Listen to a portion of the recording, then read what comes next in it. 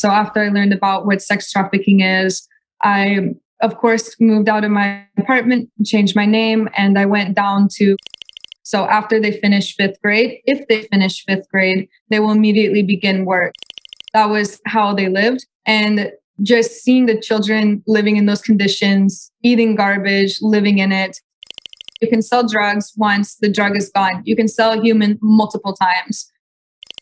My name is Bonnie. I am the CEO and founder of Mission Jade, Mission Jade, and we are an anti-labor trafficking prevention organization that specializes working with boys and indigenous communities. Our current operations are down in Guatemala, and our fundraising efforts are to open up a school with computers for the indigenous communities that are at risk for labor exploitation. So I grew up a victim of child exploitation and abuse. I'm also a survivor of a kidnapping. When I was 15, 16 years old, I had stalkers outside of my apartment. One of them knew me and explained that they were trying to drug me to sell me for sex, and I didn't know what they were talking about. So I did some online research about it, and it is sex trafficking. So after I learned about what sex trafficking is, I, of course, moved out of my apartment, changed my name, and I went down to Guatemala to take some time away from the situation.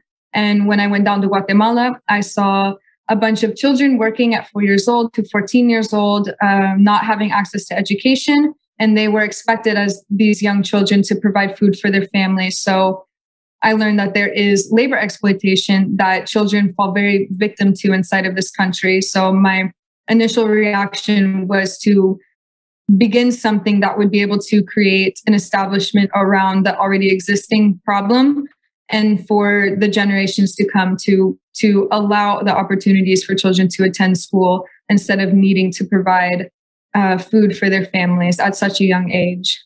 We don't need a lot of money to operate, but just the fact that we haven't been able to gather together for fundraisers has been a huge hindrance.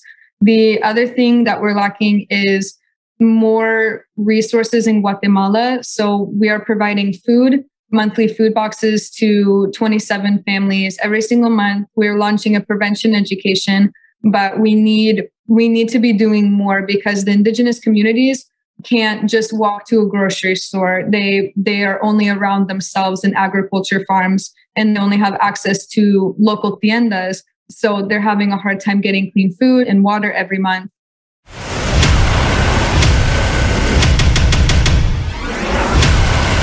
The other biggest problem are schools. There is only one free school in Guatemala, and that's an elementary school. So after they finish fifth grade, if they finish fifth grade, they will immediately begin work. So we need to have better access for charter public secondary schools, and to, of course, integrate technology to the best abilities that we can, because that would be the true opportunity for them.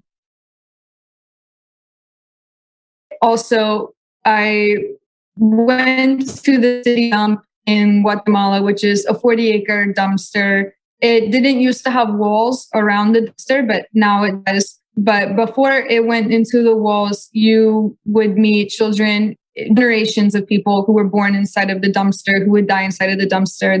That was how they lived. And just seeing the children living in those conditions, eating garbage, living in it, and the other people outside of the city dump didn't want to do anything because it was so dirty to them, which I understand, and it's also very dangerous. And then I learned that there are drug members who use the children who live inside of the city dump as drug mules, which is also a part of labor trafficking. And it's just a very dangerous area. I know they say there's a lot of nonprofits down there helping, but that has just begun really in the past 5 years, and the city dump has been a long time. So you would think after living in the dump, they would not be exploited, but here they are being extremely exploited at such a young age from whoever can get their hands on them. So if you don't know, Guatemala is actually #1 in Central America for child starvation. So other than already needing to see that children need to eat, just finding out how exploited they are and their indigenous communities really made me want to stand up for them.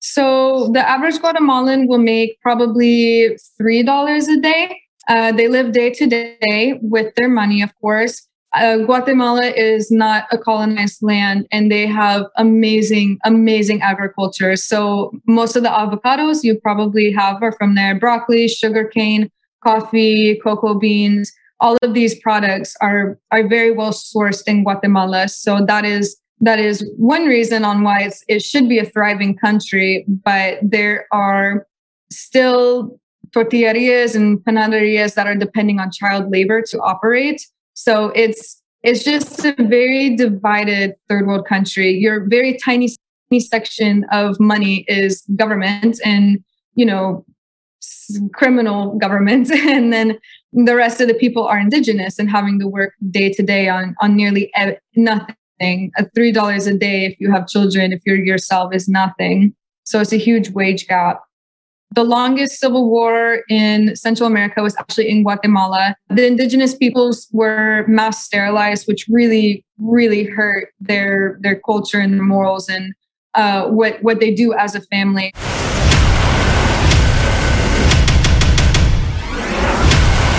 Vulnerability, definitely vulnerability. The less money you have, the less opportunity, the less knowledgeable you are about ethical work sources or, realistic job expectations, the less you know about anything, the weaker you are, the more easy it is to exploit you. So they really look for vulnerability. You can sell drugs once the drug is gone. You can sell a human multiple times. And I think that is it's a way to make money, especially if you do not have to pay them and they're doing all of your labor. We're just now getting to exposing how much is happening to it. Like I said, sex trafficking became a hot topic, maybe 5 years ago, maybe even 3 years ago. It really was not that talked about. So more and more cases are popping up, but in reality, they're just getting better at identifying victims and survivors in situations like this. Pretty much, not to say ignorance, because it's a harsh word to say on this crime because it is considered an underground crime. Like you can have a boyfriend who is pimping you out. You can work in a tortilleria that you're not getting paid for, that your parents don't own. And then the mass production could be operated by coyotes, but the coyotes are actually exploiting the indigenous peoples or the miners. So it just has a lot of layers to peel back, and you really wouldn't put two and two together until you are aware that it even exists as a whole. Like when I shared that the stalkers were trying to sell me, it was such a crazy concept. I couldn't believe it was real.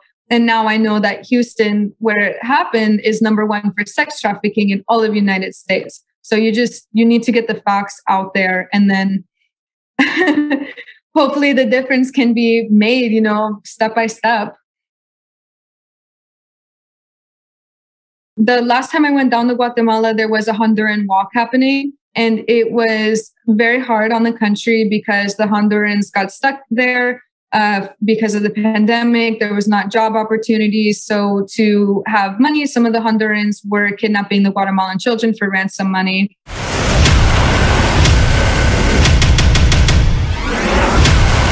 If you don't care where your product comes from, your ignorance is bliss. But I know a lot of people don't think that behind their avocado, a child was forced to pick it for 14 hours without getting paid. So you just need to continuously bring up these tough topics and give a quick reality check. And at the end of the day, the person will make the decision. If they want to stand up for it, they will. If they want to do better shopping, they will. But you have to break that wall of ignorance first. Be conscious of what you can do. If you can consume ethically only, then do it. If you can volunteer your time to organizations that are in this movement, go ahead. If you only have money, go ahead. Or if all you can do is spend a little time sharing a few facts or reading a book, educating yourself, just go ahead and do it. Whatever inch you can give, just try to give that inch. And because nobody can do it all. You cannot fix the problem as one person. So don't try. Just know what is out there and the resources and what you can possibly do, and then try to do it like a train. We all have to stick together to make the train. So I think the way to make a better world is to be more united and to share the general belief that all people deserve, equal rights. All people deserve education. So I think the more united we are, the easier it will be to reach that. So who is to say not whenever we're watching it happen already?